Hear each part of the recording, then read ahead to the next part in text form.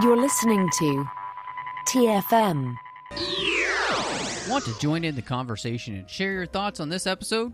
Join the Babel Conference, our listeners' discussion group on Facebook. Just type BABEL into the Facebook search field, and we'll look forward to seeing you there.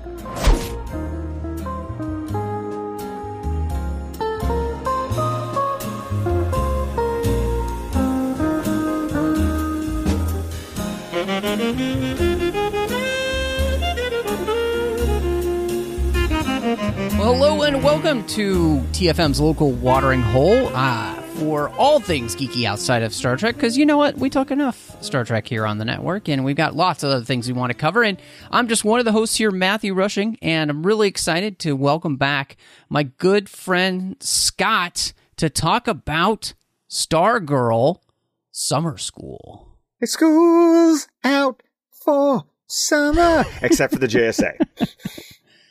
Yeah, unless you're Courtney Whitmore, and then you got to go back, repeat some classes. So, Chrissy could not be with us tonight, but Scott is pitch hitting, which I think is we got the perfect guest this week. Before we dive into everything, hey, we are about to hit 400 episodes, and we would love your help to continue to see this show hit maybe another 400 episodes. And if you really want to make that happen, help us out by give us a star rating review over there on Apple Podcasts. We're going to be reading those reviews we get that are coming out here now. Between now and then, we've got 2 more episodes to get there.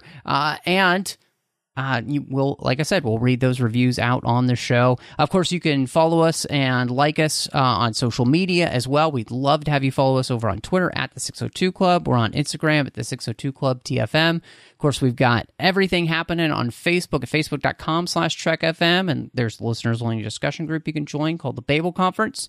And of course, we've got our website at TrekFM.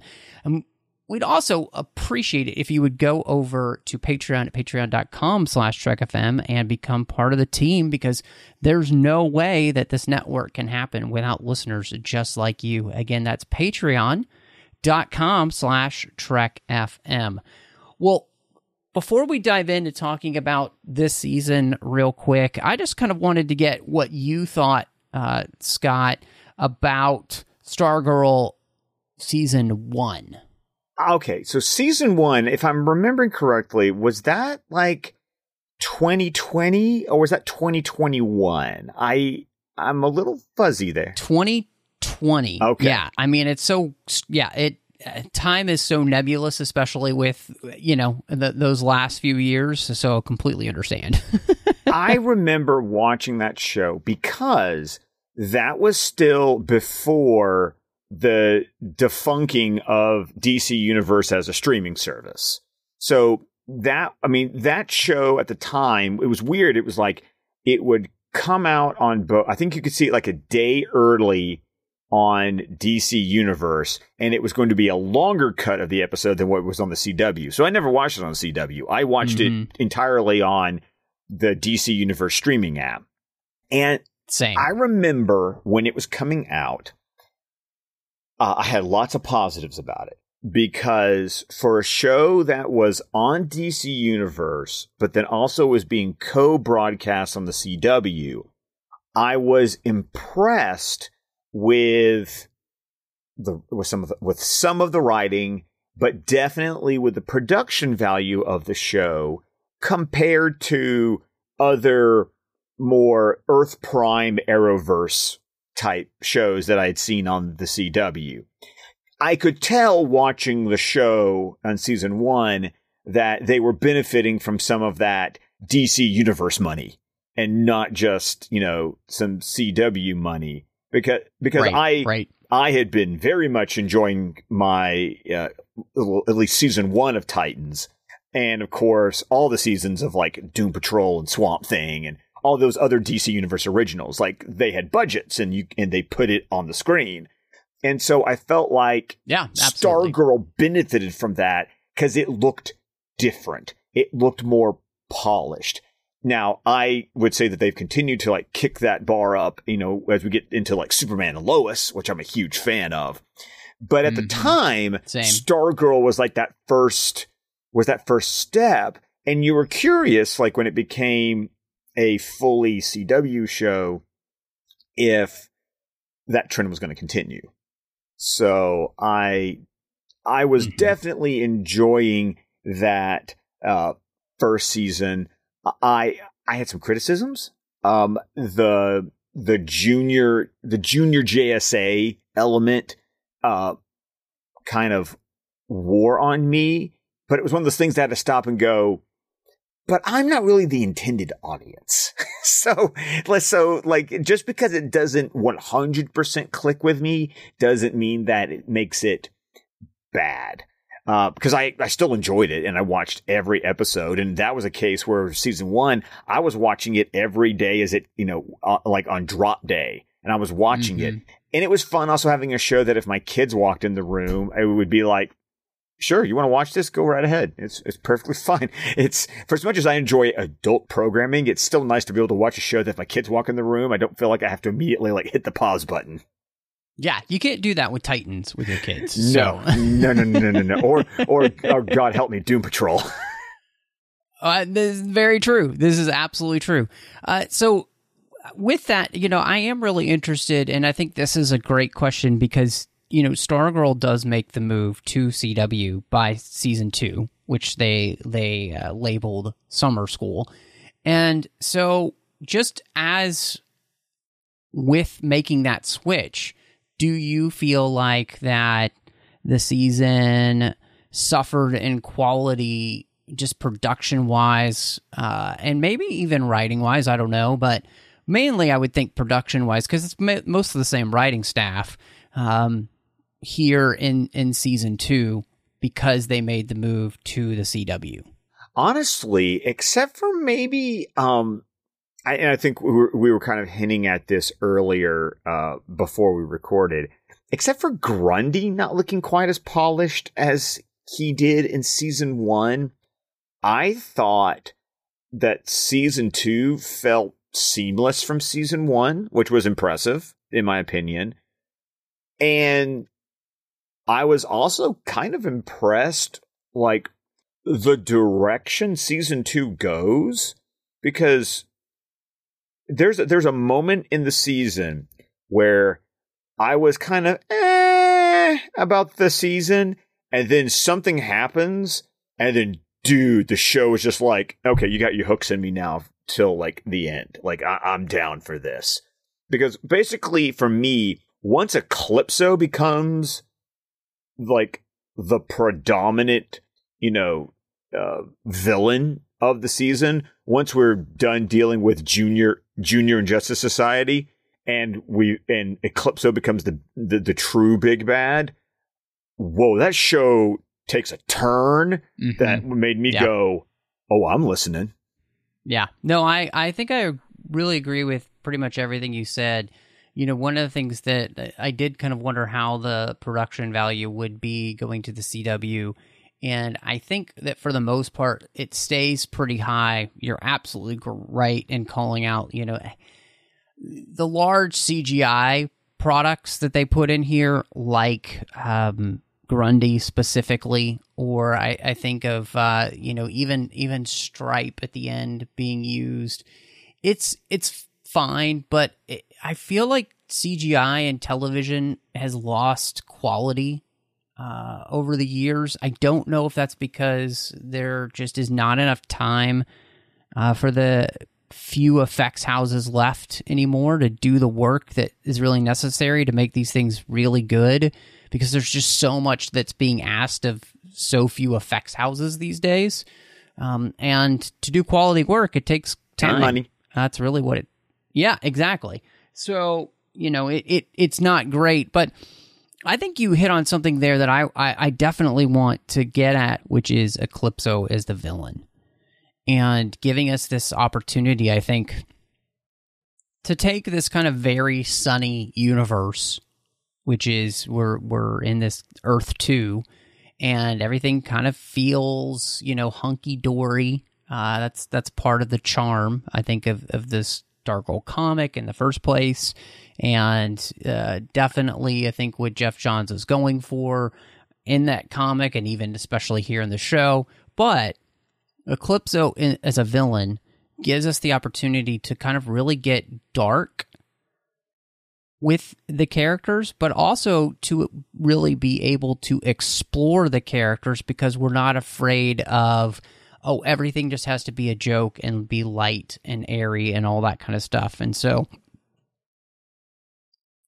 to me, I think that really is the thing that, just like you, transform this season to being like, oh, this is good, to being like, oh, wow, this is much better than I actually thought it was going to be. Yeah, and it's not like they just didn't go this hard in season 1, but the commentary was there in season 1 with the idea that you're in Blue Valley, Nebraska, and Blue Valley is a location in the DC universe in the comic continuity that's like nothing happens in Blue Valley. It's kind of the point of Blue Valley is that it's the one place in the DC universe where bad stuff doesn't go down. And then when you get into season 1 and you've got Blue Valley and you realize that this almost like Pleasantville 1950s facade that's going on is there because the Injustice Society is running the place. So, I mean, it was already there for that weird kind of, we've got this, golly gee willikers setting, but there's a dark underbelly. It's just that with Eclipso, it was like, oh no, we're going to go down into the cellar for the dark underbelly of this season. Well, and I think one of the things that really helps as well is, and in all honesty, is when they have Eclipso in his child form. That child creepy. That creepy, man. It's, oh my gosh. Well, and I think what makes it so creepy is the kid is so good. Like, he is terrifying as this, Children of the Corn. Evil. Yeah, exactly. This, I mean, welcome to The Shining. Every time he talks, he just feels like those little girls at the end of the hall being like, come and play with us. And it's just like, he is incredible. And so I think, to me, that's one of the things that they really do is they really tap into the horror element of this, of Eclipso being evil incarnate, like the idea of he wants to shroud everything in darkness and despair and bring out the worst in people because that's what he feeds on. Like, all of that, I think, is so well done, and part of that is just the performance that's given. And I think the beauty of that is that there's something so much more terrifying about what we consider innocence as a child, right? And then taking that and flipping it on its head to where that innocence is being completely destroyed in the eyes of a child, which I think is what makes that so terrifying. And Milo Stein, who plays this character, is just phenomenal. And not a lot of kid actors, I don't think, could pull this off, but goodness, is he the creepiest thing I've seen in a long time. Oh, absolutely. And like you were talking about child actors, and I'm going to go also to like the adolescent actors who play, as I don't mean to be condescending, but as I refer to as the Junior JSA Society, you get some scenes and some actors that it really sings when they do their performance, and then there's others where it feels just a little bit like I'm watching a teen drama. And and sometimes it depends on what the scene is. It's not like I'm going to throw any particular actor under the bus when it comes to that. It's just these actors have their strengths, and then, in my opinion, they have some of their weaknesses. But the best part is that the show does eventually find a way to balance itself out. Because as soon as you're getting annoyed or irritated with one aspect, the show is really good at shifting gears and then bringing me to something that I appreciate more. Yeah. Well, and I want to, you're leading me right into something that was really interesting to me, is that we introduced Jade, who's Green Lantern's daughter, and they don't tell us who her mother is. In the comics, it's Rosie Canton. and she has a twin sister, but here she actually has a brother in this version. And to me, I think if there's a weakest link in the cast, it's her. Even my wife was like, she is not good. All of her line delivery was just not great, which was really disappointing, because if you're going to introduce a Green Lantern, which I think is awesome, we just don't get enough Green Lantern action in the first place in anything these days, unless that show ever sees the light of day. Anyway, that's a whole other story. But I was really disappointed, because I was really excited that they were going to bring a Green Lantern to Stargirl, and then the actress she really ruined it for me. I was really disappointed in every scene that she was in, and all of her performance, and it really frustrated me. And the question I sometimes have is it the actress? Is it the writing she was given? Because the way that they wrote her character, where she had to be Little Miss Perfect, that never turns out well. So it's like, I'm very, as a recovering actor, as I like to say, I'm always very cognizant about, it's never just the actor. It's this weird trifecta of the actor, the direction, and the writing.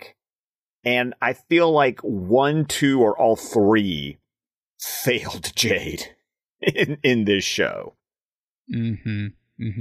Yeah, I think that's a really good point, because that is one of the things that I think the worst of the CW has been very much guilty of in all of its shows.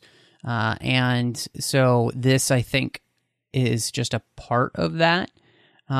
And so I think it could have been a combination of all of those things. Maybe not the right choice of actor, but then the writing for it's just not great. And, and I don't think, I was a little bit disappointed the way that she's utilized throughout the entire season anyway. She doesn't really get a ton to do, which was disappointing as well, because I'm excited to see the opportunity of a Green Lantern character on screen, and I just don't feel like that they really gave her a big enough role, honestly. Not at all. I mean, I remember when it was said that she was coming onto the show, and I was like, oh, cool, we're filling in another member of the JSA. Because, every one of the kids, became, a legacy character, basically, of the OG JSA. Because, you've got Stargirl, who's Starman. You've got Beth as Dr. Midnight. You've got Rick taking over for his father as Hourman. You've got Yolanda, who's there as Wildcat. I mean, so really, when you're talking about the JSA, I mean, the only ones you're kind of left with going is, okay, where's Green Lantern, where's Flash, and where's Hawkman? Yep. Yeah, no, I'm right there with you. So one of the things that they do here, too, and this is a big part of the show, is that they have that flashback structure where we are going to tell the story now, but we're going to flash back to the previous JSA, and basically we're going to learn a lot of stuff about not only where this threat comes from with Eclipso. We're going to learn about the failings of the previous JSA, and then we finally learn what universe we're in with Stargirl in relation to the rest of the CW shows. And, we're on the same universe as Jay Garrick. Well, okay. Now, maybe I missed something here, but can I offer maybe a devil's advocate or a little bit of a pushback? Because I'm kind of curious about something when it comes to that. Because we were told at the end of Crisis on Infinite Earths that this is Earth 2. Now, with the complete understanding that we're talking pre-crisis and post-crisis, and any DC fan will tell you, you're talking about a whole new ballgame whenever you look at something before a crisis and something after a crisis. Yes. Because before Crisis are Jay Garrick, played by, oh my God, why am I blanking on his name? Oh, John Wesley Shipp. Oh my goodness. It took my brain way too long to get there. But because, John Wesley Shipp played Jay Garrick on Grant Gustin's The Flash show, and his Flash technically was from Earth 3. But once again, once the multiverse collapses and, is reborn at the end of Crisis on Infinite Earths, I mean, is it not just, are we saying that just because John Wesley Shipp shows up as Jay Garrick, or other thing, did I miss some clues that says? Yeah, I'm guessing that we're on whatever Earth he was on back in the day. And so if that's, I couldn't remember if that was Earth 2 or 3. And because it's all so convoluted. Yeah, it was Earth 3 pre-Crisis. Okay, that makes sense. And maybe now this is considered Earth 2. If there is an Earth 2, I don't know. Maybe they don't even know. That's a really good question. But at least it seemed to answer to me that this felt like Jay Garrick's Earth. Yeah, okay, I gotcha. Back then. So where that is now, if this is in continuity, in the sense of like after the crisis, how that all works out, I have no idea. But it did seem like they were saying, hey, this is the same Earth that Jay Garrick is from, the same universe. Yeah. So I guess I am just also, as a DC fan, I'm also wary of being very definitive about this kind of things, because you can have doppelgangers of characters being played by the same actor, and they be from different Earths. So I was almost willing to go, this is just another version of Jay Garrick out in the multiverse. I like that too. I think that works pretty well as a thought process. So I think flashbacks to things don't always work, but I felt like in this season, using the flashbacks to allow us to see the original JSA and their failing was really interesting.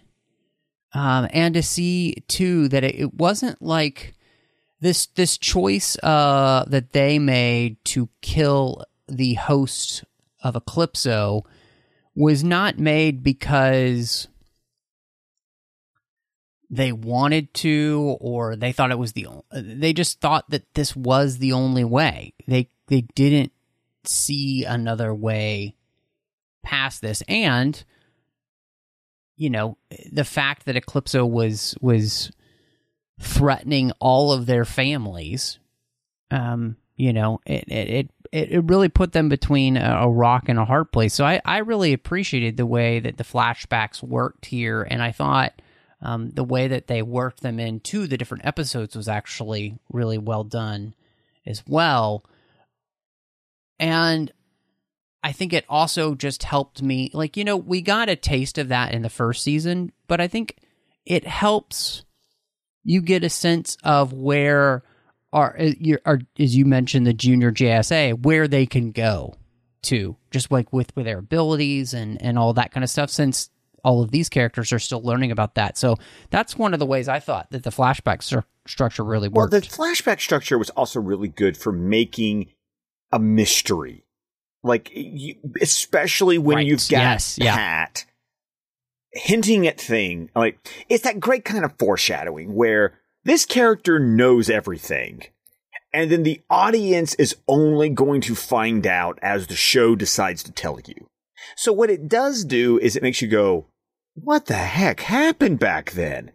And you keep watching. And thankfully, because it's only a 13-episode season, it doesn't get overly dragged out over the course of, back in the day when we would have 22, 23 episode seasons. Right.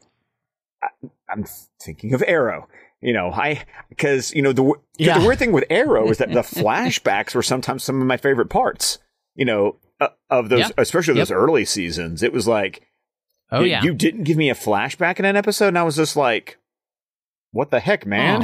What, my flashbacks? I know, the first two seasons especially, yes. So I really did enjoy the flashbacks. One, I enjoyed getting to see the old school JSA. I think if the listeners haven't picked up on my attitude so far, if I had any disappointment with Stargirl season 1, it was the fact that I was just getting Junior JSA. I was like, dude, I want the real ones.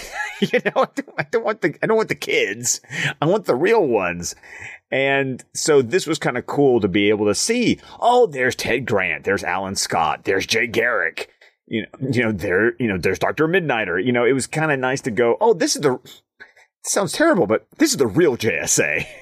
and so the flashbacks gave me that, while also giving me a really, really solid mystery about what the heck happened back in the day. Kind of like a Watchmen style of... Yeah, I think, it's a good point. Dude, what went wrong? But also, I remember having oh my God, I did not mean to do that as a pun. Having a lukewarm opinion of Luke Wilson in season 1, going like, wow, I really did not mean to go there, but I did. And feeling like, I've seen Luke Wilson in movies. I know he's good. I know he's entertaining. And feeling like he kind of phoned it in season 1. And I feel like he's a little bit more committed in season 2. Still not all the way there, but definitely a step up from season 1. And I felt like these flashbacks gave Pat Dugan a little bit more gravitas, a little bit more crap to deal with. That wasn't just, oh my God, my stepdaughter wants to be a superhero. Yep. Yeah. So I think that's a perfect segue in the idea that this season really seems to be about complicated people. And that everybody, there are two sides to everyone. There's light and there's dark. And that's one of the things that we see throughout this entire season, is that everybody is much more complicated than we might see on the outside, and I think Pat's a great example of that.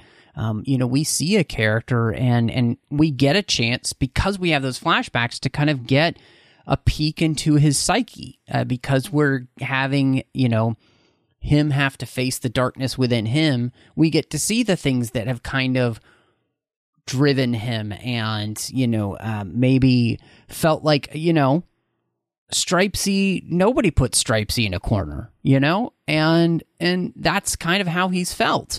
We see that with, the different characters like Shade kind of getting a chance to see that basically the shades of gray with characters, and that not everybody's pure evil unless you're Eclipso, and that there can be good in you, Grundy, the Croc family, Cindy herself, the original JSA, pretty much everybody in the show is being shown to be much more complicated than we first thought. And I think that was one of the things that the flashback structure bit was able to do. And because we have Eclipso as a villain, it allows us to see the darker sides of us and these people, and that we have to be able to come face to face with our own darkness, because if we don't and we just deny it, it probably ends up coming out in terrible ways. And I thought that was great about this season. The Shade had a really great line to Courtney that I really appreciated. It was like, child, there's a difference between bad and evil. And I really loved that line. I was like, oh my goodness, that is actually probably more profound than they thought at the time. But it was a really great distinction, that you can be bad, but that doesn't make you evil. And really the idea of, let's be careful when we call someone or something evil, and understand that's a whole new boss level when we're talking about darkness. Yep.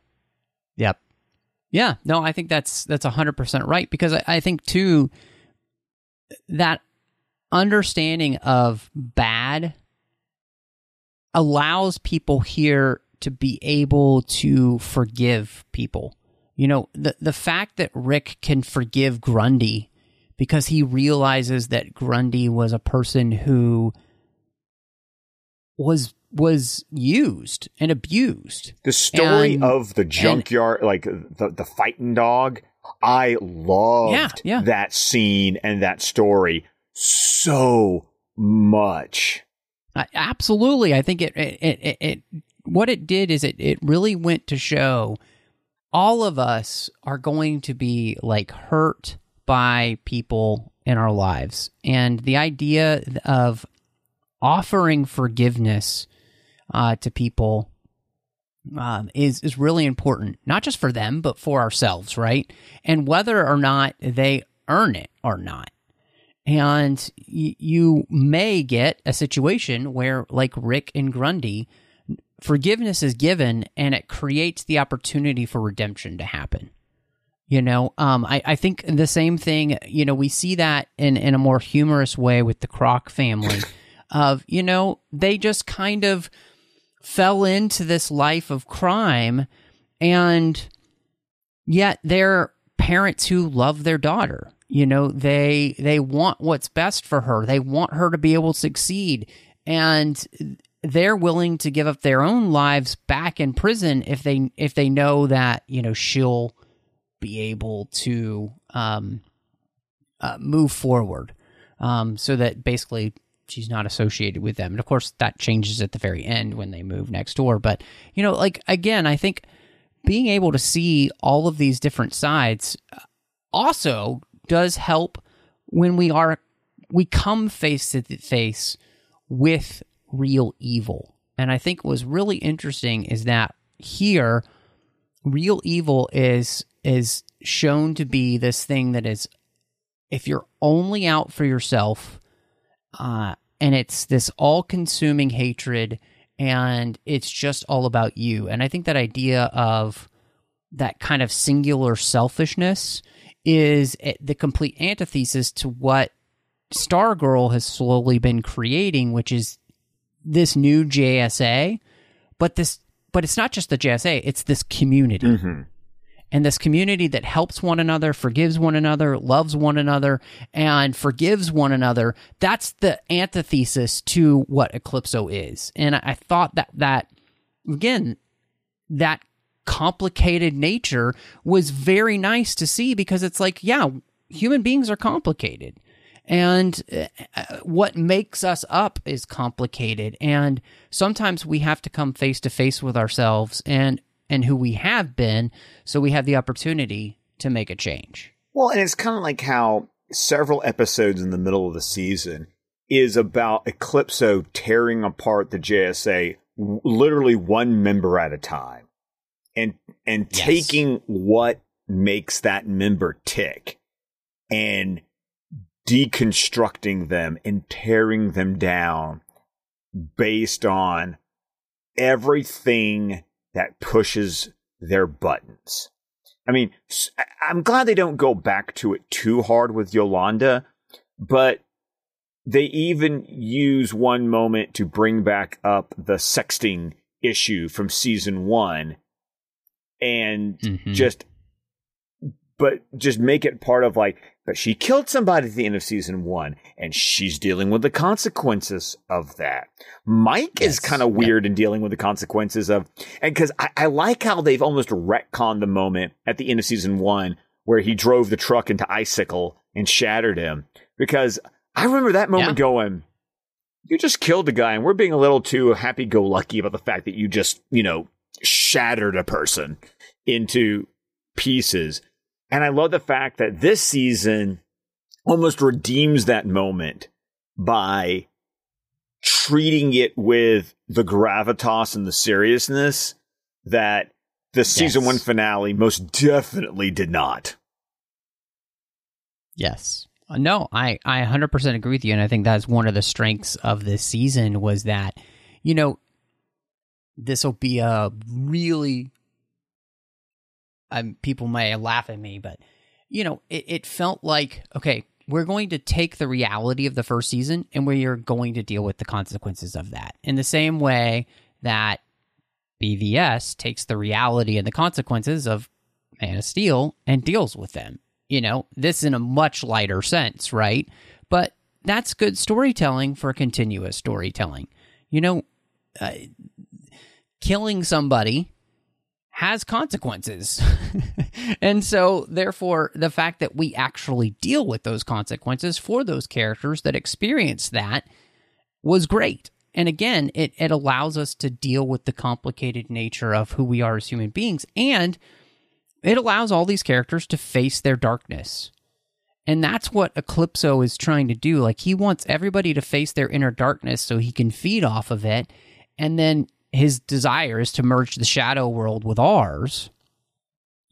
And what I was really struck by was how a lot of what he's able to do with these characters is that he's actually tapping into lies for these people, the lies that they kind of believe, like, Beth with her family and her parents not really loving her, or her not really loving them. The lies that Yolanda has been telling herself in her mind, about herself and her self-worth and who she is and all that. Like, the same thing with Pat, the lies that he believed about himself, about really not being good enough and just being a sidekick, and what's really beautiful is that the best way to combat this darkness is with the truth. And so even if that truth is about the darkness that's within all of us. And so I just thought this was so great that this whole season was just really about facing our own darkness and dealing with it, and how a lot of times the best way to deal with the darkness, and in all honesty, the best way to deal with the darkness is to combat it with the truth.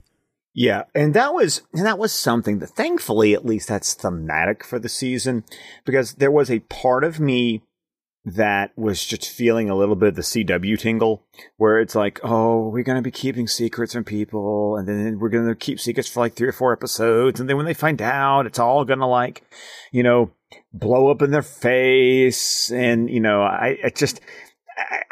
a little burned on that. It's actually one of the things I've really loved about Superman and Lois is they don't do that kind of crap. Like, yes, thank God. I mean, Superman and Lois, they just like flat out say it. It's like, oh, nope, we're going to tell the kids. Nope, we're going to tell mom and dad. Like, it's just like, you don't get that.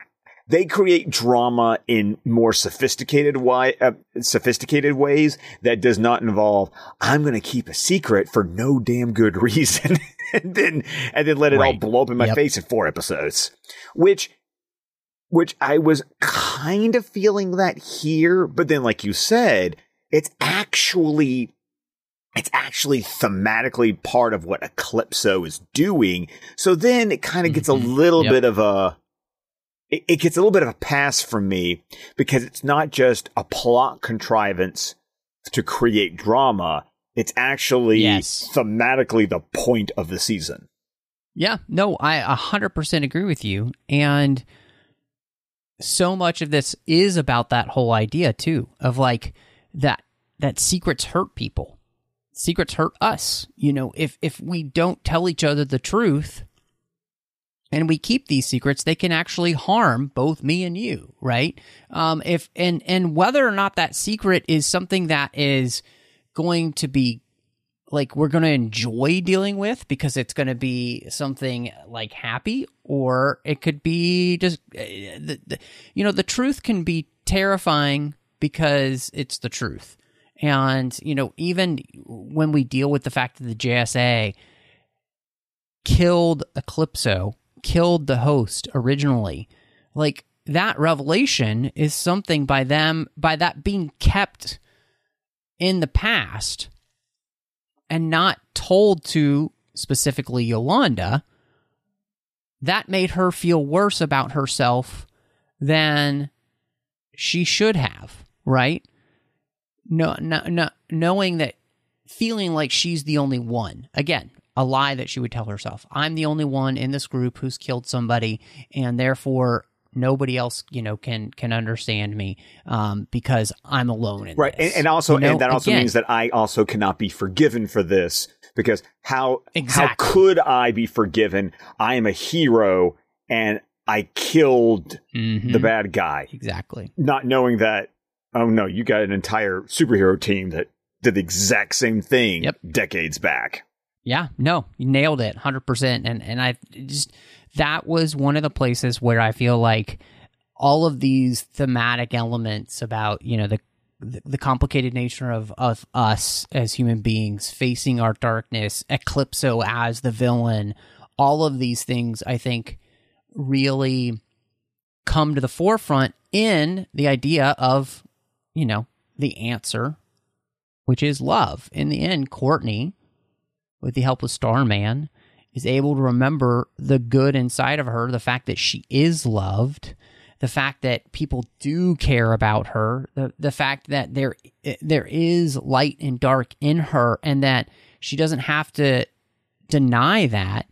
She remembers, and I mean, the scene plays out just like, you know, Harry Potter and the Order of Phoenix, but that her friends and her family accept her, they love her, that the true power of love, of community, is what ends up saving Courtney, which then allows them to finally beat Eclipso, which I thought that was beautiful, because again, you come down to the idea of love and acceptance is not just about like everybody being perfect, but no, we're going to be kind of broken and we're going to need forgiveness from one another as well. And all of that comes to play in that, you know, those final scenes where they finally, you know, Courtney is able to expunge the darkness, and then they're able to finally defeat Eclipso in a way that doesn't kill anyone. And just like the Beatles told me, all you need is love.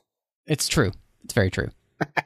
I'm sorry. You were being so profound. You were being so thoughtful. And all I had in my head was, hey, man, all you need is love. Dun, da, da, da, da, da, da. And I'm just like, wow. I mean, it was true. That's you know, it's often the answer in a podcast is a lyric to a song. Yeah, just specifically the Beatles. Yes. But I do think, you know, that was something that, again, this is where I felt like the writing for the season did a great job in connecting. They never lost the thread. All of these elements. They never lost the thread. It stayed solid the entire time. Once again, I'm going to go back to the structure. I think that only works when you do commit yourself to one of these shorter seasons. I really do feel like, for the most part, 13 episodes is that's about as long as you really should go for a serialized form of storytelling in a single season. I feel like, I think 10 to 13 is a really good sweet spot. Less than that, and you feel like you're a little rushed. More than that, and you get filler and you lose the thread.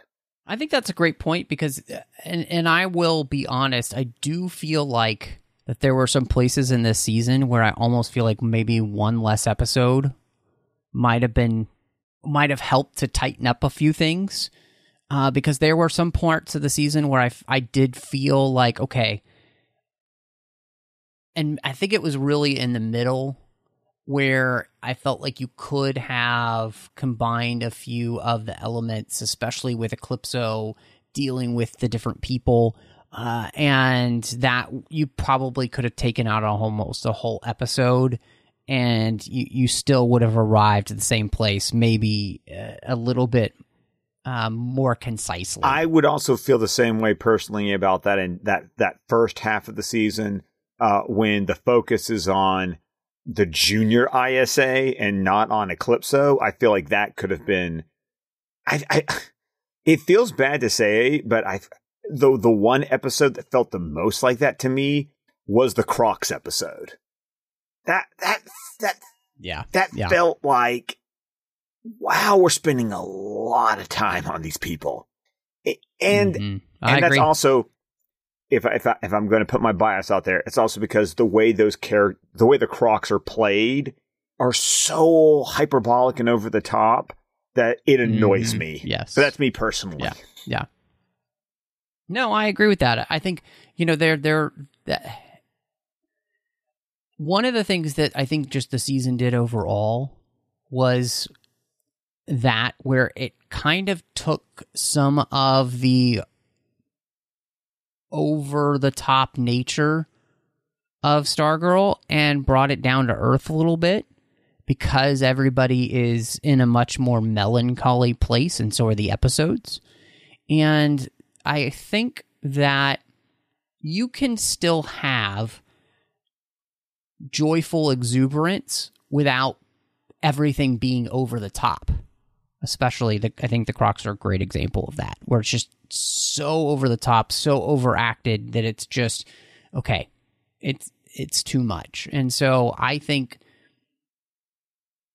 again, we keep going back to it, but Superman and Lois, I think, really hit that sweet spot where they don't do that very much. No, Superman and Lois is like one of my favorite, one of my favorite pieces of superhero television currently on air. Like it's 100%. It's almost unfair how much I love that show. I completely agree with you. So, well, I mean, the season ends, and we're definitely setting up season 3 because we see Mr. Bones, who is definitely interested in the fact that Jade is around, and the fact that there are heroes and villains in Blue Valley, so he plans to visit.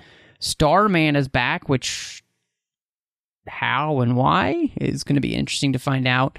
The Crocs are moving in next door, and then Mike and Yakeem decide maybe, since he's got Stripe and he's got the Thunderbolt pin, maybe they should even start their own team. So did you feel like any of those things left you excited for what you would hopefully see in a season 3? Of all of that, for me, the thing that makes me giddy is Mr. Bones. I was introduced to Mr. Bones in the New 52, those early issues of J.H. Williams' run on Batwoman. And with his art and the writing with in that continuity, Mr. Bones running the DEO and Yep, I remember that. And working with Kate Kane, I really kind of dug that character. I even enjoyed him when, I'm not sure if you ever read the Smallville season 11 comic, and they eventually brought Mr. Bones in that continuity.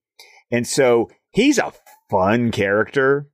And that is what's got me the most excited about season 3, because he's showing up. Like it's one of those situations like, give me a good story, great, but you're bringing me that character, don't screw that up, and I'll be pleased. No, I think that's, to me, the thing that's exciting. I think also the mystery of the fact of how Starman, who we thought was dead, is back, will be really interesting. And I really enjoy Joel McHale, and I think what's going to be the most fun about it is to see him be able to help Courtney kind of up her game as Stargirl in the first place. In the sense that somebody who truly understands what it means to wield the staff and what it can actually do, I think that's really going to be awesome to see. And so, and I think I know as we're recording, season 3 has already started, and the tagline for that season, like this one was Summer School, that is frenemies. And of course, Artemis Croc, she's going to want to be a part of the JSA somehow. Cindy wants to join the JSA. So we're seeing the JSA grow. And then, of course, too, one of the other things that we did at the end of the season as well is that Cameron's grandparents reveal the fact that they have, the cryokinetic powers. And so I think that also, what are you going to have happen? Is he going to be a part of a villain or a friend? He's going to be, what's going to go on there, especially since, are they also going to tell him the JSA and the Junior JSA is responsible for his dad's death, which, he sees as a hero? So I think that's also a really interesting part for hopefully what would come in season 3. Well, I hope so too, because I'm going to tell you, that actor who plays Cameron, I mean, he's one of the, when we're talking like the acting that's being done by the adolescent, teenage cast of this show, that guy playing Cameron is like knocking it out of the park. Like, I just like him a lot. No, I 100% agree. And I think him getting more storyline will be really interesting. And I think that will happen in season 3 as well. So overall, I'm really interested in, what do you think you would end up rating Stargirl Summer School? It's weird because it is one of those TV seasons where it's like a tale of two seasons. Like, like I said, it's just that first half is really slow for me. And then it just makes that hard right. And suddenly I'm like, I am all in. So it's like, do I give that,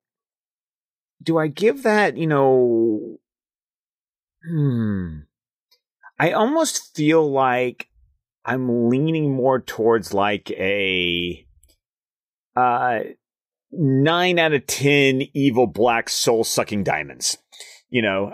Oh, wow. It was like, okay, I'm looking at like an 8, an 8.5, or a 9. And I want to give it the benefit of the doubt for a lot of the things that we've talked about. And I feel like 9 soul-sucking diamonds out of 10 is maybe generous, but I feel like I would rather err on the side of generosity than being maybe a little bit more persnickety. I think for me, I think you kind of said it really well. There's the beginning of the season, and there's a few things in the season that kind of take away some points for me. But, if we're going to go in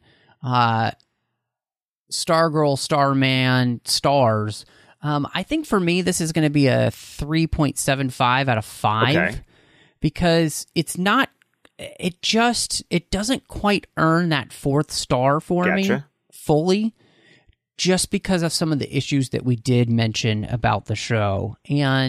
But I think it continues to be a solid show. And when it comes to, in all honesty, I've given up every single other superhero show in the sense of like with the CW shows. But going back and watching Stargirl, and other than Superman and Lois is the one that obviously I've been sticking with and has been really good. But this one was just, it actually made me interested then to go and continue on and watch season 3 now, because I feel like everybody's getting better in the show for the most part. All the actors are getting more comfortable, and I think they've set up a lot of fun mysteries to go into season 3, and to make me want to continue with the show is really important because a lot of the other CW shows just lost me and I stopped watching them somewhere along the line. And what I'm saying is season 2 of Stargirl hasn't lost me, and it's made me want to watch season 3. So that's pretty successful if you ask me. Yeah, and like I said, I enjoyed season 1. So I feel like season 2 even like steps it up from season 1, and I already enjoyed season 1. Yep, I agree. So that's why I'm leaning, maybe you could say I'm being a little too generous, but I'm willing to go there for this show, because, I do want, when I found out, like, I weirdly didn't even know that season 3 was currently on the air. Like, that, completely missed my radar. So the fact that when you reached out to me, I was like, "Hey, you want to do a watch of season 2 and talk about it?" And I was like, "Cool." And then as I'm watching season 2, I found out season 3's airing, and I'm like, "Yeah, as soon as I finish season 2, I'm totally jumping on season 3." Exactly. No, I got that same thing. In fact, they're actually saved on my DVR, like the first few episodes. And so I'm like, I can just go watch those now. That's awesome. So yeah, I'll have to do the CW app where I have to watch the same 5 commercials 10 times. But you know what? We do what we have to. Yeah, it's very true. Well, Scott, I'm really glad that you came on. It's always fun to have you back. And so before you get out of here, of course, where would you have people find you if they wanted to catch up with you and see what else you've got going on? Well, of course, you could find me on Twitter at ScottDC27. You can find my podcast at DC Squawcast, wherever podcasts can be found. We in the past year or so, we ditched the news format. We decided we really just want to focus on talking about stuff that we love. So currently, we put out the occasional movie review, trailer review, something really big newsworthy happens, we talk about it. But other than that, we kind of created like these 2 tracks of shows that kind of fill in between like movie releases. And we're doing The Batman scene by scene, kind of breaking up Matt Reeves' The Batman. And we've also just launched our Man of Steel scene by scene. So we've kind of like got those. It's kind of nice because we can kind of put those, and those are like evergreen, as we wait for our next big movie review will be, when Black Adam comes out. So, that's kind of what we have going on. Nice. And then, of course, we're on Vero, Facebook, and YouTube with our entire network of Squawcast Media at squawcastmedia.com, which includes other comic and TV review shows like DC TV Squawcast, DC Comic Squawcast, and Enter the Night. I'd also like to take the opportunity to plug over at my friend Dave Pena's Film Junkie YouTube channel, I do a live Sunday night stream, 9:00 Central, every Sunday night over at Film Junkie, where it's called Batman the Fanimated Stream. And my buddy Dave and I are talking week to week every single episode of Batman the Animated Series in production order. And depending on when this episode drops, the next episode for us to record is the end of season 1, which was that first order of 65 episodes. So we've already got 64 episodes out there on YouTube for you to watch. So we're going to do the 65th episode. That's going to wrap up season 1. And then the next week, we're going to do a super special, extra long episode where we're going to talk about Mask of the Phantasm. Oh, fantastic. Such a great movie too. So that's going to be phenomenal. Well, you could find me, of course, all over social media under the name MattRushing02. So that's Twitter, Instagram, Letterboxd, Vero.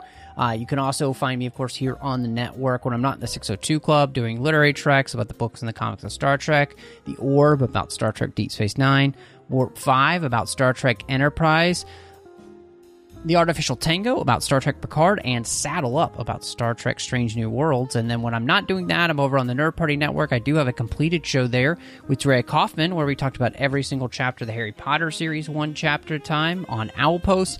And last but not least, doing aggressive negotiations with the great John Mills, which is a Star Wars podcast. But you know what? As always, thank you so much for joining us. And y'all come back now, you hear?